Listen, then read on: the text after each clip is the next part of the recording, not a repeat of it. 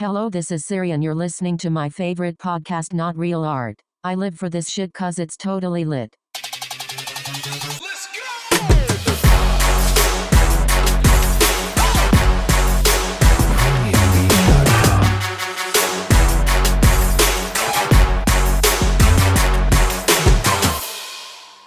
Not Real Art, the podcast with your man one, And your other man, Mr. X, Mr. X. and Man One today. So I was in San Francisco Yeah. a couple weeks ago. Went to the San Francisco art market there. Okay. San Francisco Art Market. What is that? Well, it's a fair. Okay. Yet again, another fair. Yeah. And it was interesting. I mean,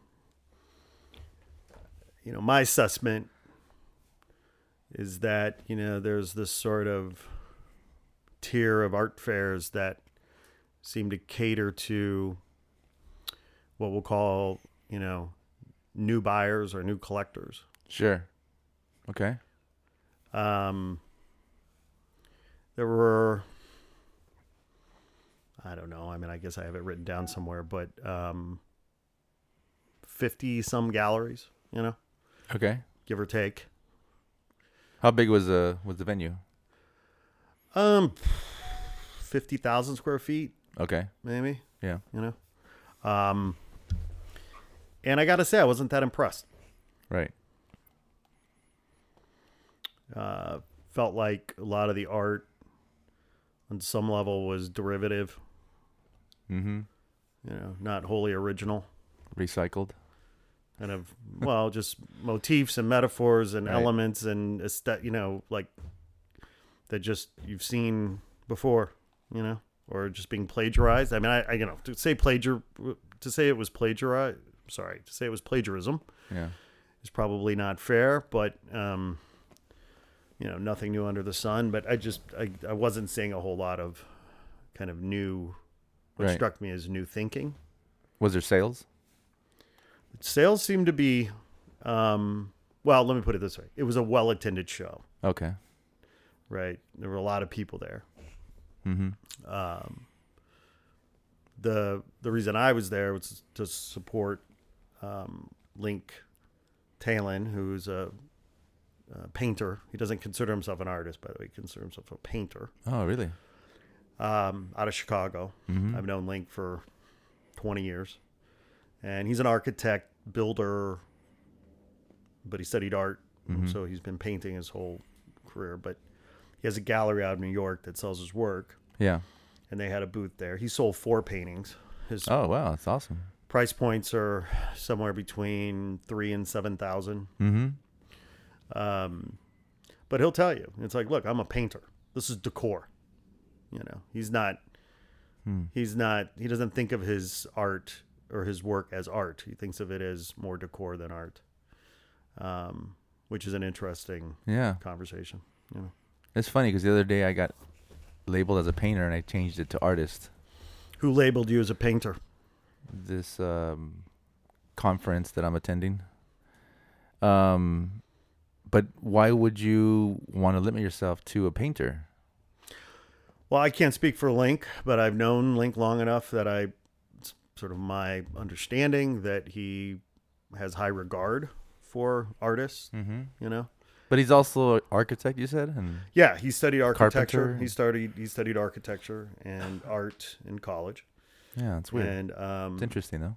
yeah, I mean, part of his strength is also his weakness, and that is he's sought after as a architect and a builder, Mm-hmm. doing residential homes and doing award-winning stuff. I mean, he's Yeah. he's been in Architecture Digest. He's been but he's got this whole other side of himself where he loves painting as a studio Wow. and I'm proud of him because I've seen him. I remember when he was doing still life with pears and apples, Right. or whatever, Right, right. and to see his evolution, and in fact,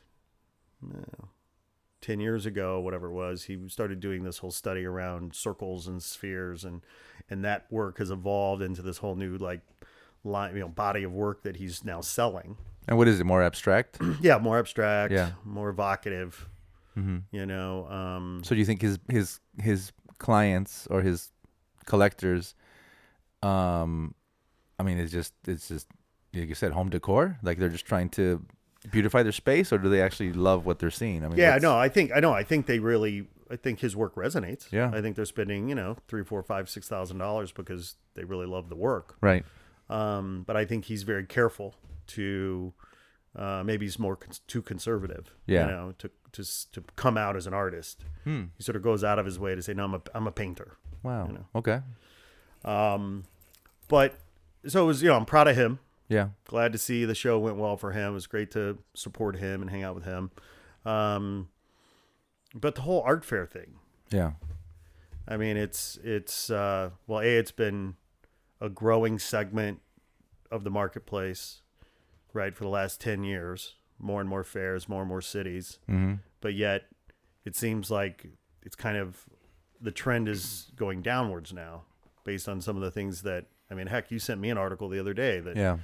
now people are saying it's not worth it. I mean, because if you're a gallery, It's freaking expensive, dude. yeah, It's expensive, especially if you're a big time gallery. You know, Right. just imagine if you're gonna sell a painting for $100,000. Just throw a number out. Imagine what it takes logistically to get $100,000 painting from like the West Coast shipped and hung, right, to the East Coast. Sure. And that's just one painting. Right. Just logistically, and then just the prices of all that stuff, and then to see if it sells. Wow, it's crazy.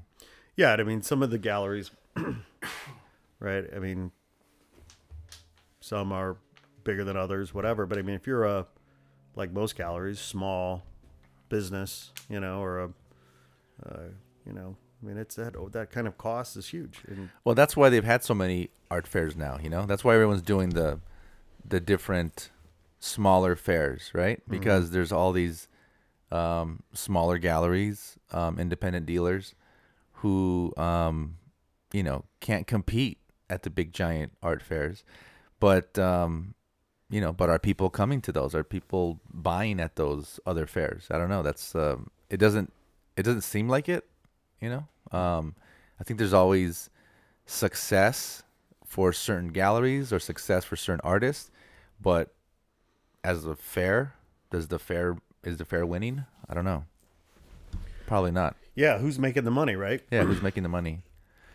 And I mean, the fair is probably making the money. Yep. That's what I was going to say. They're charging for the booth space or all that stuff. But I'm saying, is the fair winning in terms of like, can they, turn around and say, hey, we've just sold X amount of paintings and we've supported X amount of galleries, and the majority of the people that showed with us, are going home with more money than they came with. That to me, that's how you judge success of a fair, not by how many people showed up. Well, it strikes me that these fairs end up becoming a bit of more of a social event Totally. than an art buying Right. event. It's it's sort of it's immersive, it's experiential. Right. People can come and window shop Or be and- seen. or be seen, and they can buy some wine or have some food or whatever the case. Yeah. And I don't know. I mean, it feels like the galleries are now sort of deciding or being more vocal about the mediocre results. Yeah. Well, I think for a long time, probably most of these galleries just went along with it. I remember when I was running Crew Est, I never did a fair ever because I didn't think I was gonna come back with more money than I had before. It just didn't make sense to me financially. But when I talk to other galleries, they always say the same or similar thing. They'd say, "Oh, we're going because we have to. We're going because, if we're going to play in the space, then we have to be there."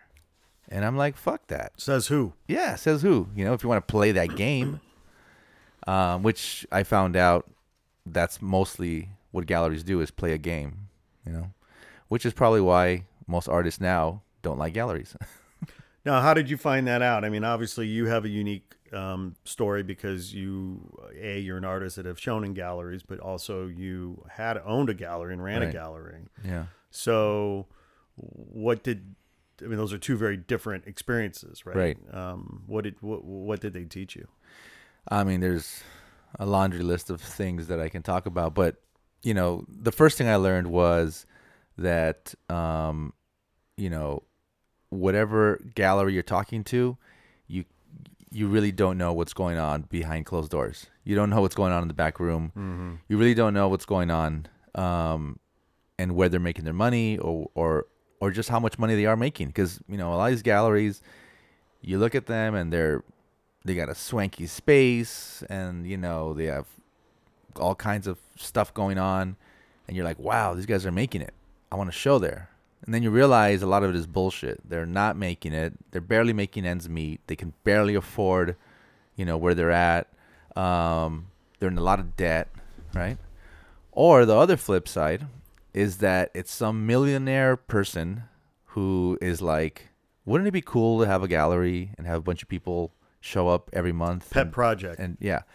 So you have a lot of those too. And those actually are the most confusing as an artist, because you show up and there's red dots everywhere, and you're like, oh man, these people really know what they're doing. No, they don't. They just have a lot of rich friends, Right. And so all their rich friends come and buy shit, and then next thing you know, they're successful. And so it's kind of like and that's where galleries, smaller galleries, newer galleries end up losing, because you can't compete with people who have $1 million budgets. You can't compete with people who have celebrity friends on their database, or not even their database, on their phone, on Right. speed dial. So for me, it was always about showing good art and showing good shit and what I believed in. And what I realized is a lot of these galleries, they don't believe in these artists. They want to make the money, they want to sell the work, but they don't really believe in them, and they only believe in them if they're really making the money. So it's kind of like this vicious circle. But aren't galleries meant to help artists develop their careers? That's one way of looking at it. But there's, I think it's a majority of successful galleries are actually just thinking about themselves and how they can make it and how they can make, a bigger play in the global market. I hope the artists out there are paying attention right now. They're probably not. Probably smoking out, getting high. The typical artist. Yeah, man. It's so funny because, that's I know what what you're talking about. that's what everyone assumes artists are. By the way, I don't smoke weed. No, I don't. Never have. Yeah, more for me. But people always just assume that I smoke Well, weed. they've seen your art. Yeah, I mean, any reasonable person they who see my looks at your bloodshot art eyes every day. would bet that you're on drugs. Yeah. I act like I'm on drugs because I don't get any fucking sleep. I actually think if you were on drugs, your art would be, much less interesting. It would mellow you out, Probably. So, what is good art? I don't know. That the only thing I do know is that I don't know that. So, what is? I don't know shit about art. That's what I learned. The main takeaway from owning a gallery, Yeah. and for 10 years and having been an artist my whole life, is that I don't know shit about art. That's the only thing I know. Is that why you're happy that we've called our podcast "Not Real Art"? It's the best explanation for what's out there right now, or not out there. I mean, I've had in situations where I put up a piece in in a gallery show by another artist, and I did so just as a favor, or because I promised someone I would, And when they delivered the piece, I was like, that is a piece of shit. That art is the worst painting I have ever seen in my life. Like I'm embarrassed to hang it. Right. But I gave the guy my word that I'd hang 5 pieces, and he brought me 5. And the 4 were great, but the 5th one was horrible. And then I just said, you know what, fuck it, just hang it, you know? Right. And guess what piece sold first that night, opening night? Of course. Cash. Fucking guy came and pulled out Red Dot. $3,500 cash and said, I want that painting. Well, So I don't know That's shit. the mystery. I don't know right? shit. Well, you know, beauty in the eye and all that, right? Yeah. Has there ever been a gallery called the Red Dot Gallery? Clearly there has been. That's probably been 100 of them. 100 of them. Yeah. It's a chain. Yeah. It's a chain. Red Dot Gallery. Yeah. And the Red Dot Art Gallery. the Red Dot Gallery probably exists everywhere. And Where does the red dot come from? Like, what's the story of the red dot? India. That's what I think. Is that a racist joke? Maybe it's more a religious joke. I have no idea where that comes The from. red dot. Yeah, I don't know. It'd be an interesting study, or not. Well, the other thing is, how big should the red dot be? Because when you go buy red dots, they sell them like at art supply stores and things like that, and they're pretty small. But then if you need to get some red dots quickly, you go to Target or Office Depot, and they have big red dots. So I've been to galleries where they put the big giant red dot, and then the other galleries where they put the tiny red dot. So, what does that say about the gallery? Is someone bragging that they sold a piece if it's a bigger dot? I mean, I'd like to want to use those red stars that we used to get, on our Right. papers in elementary school. It's like a, red star. Yeah, I think that would be better. Then they have pins, You have like red dot pins. Yes, I've seen that as well. And that means, fuck you can't afford it. But someone else can. Well, my friend, Yeah. I have enough financial problems. Now you're reminding me of what I can and cannot afford. Fuck you for that. We're out of time. Put a dot on it. Have a good one, man. All right, you too. Late. Peace out.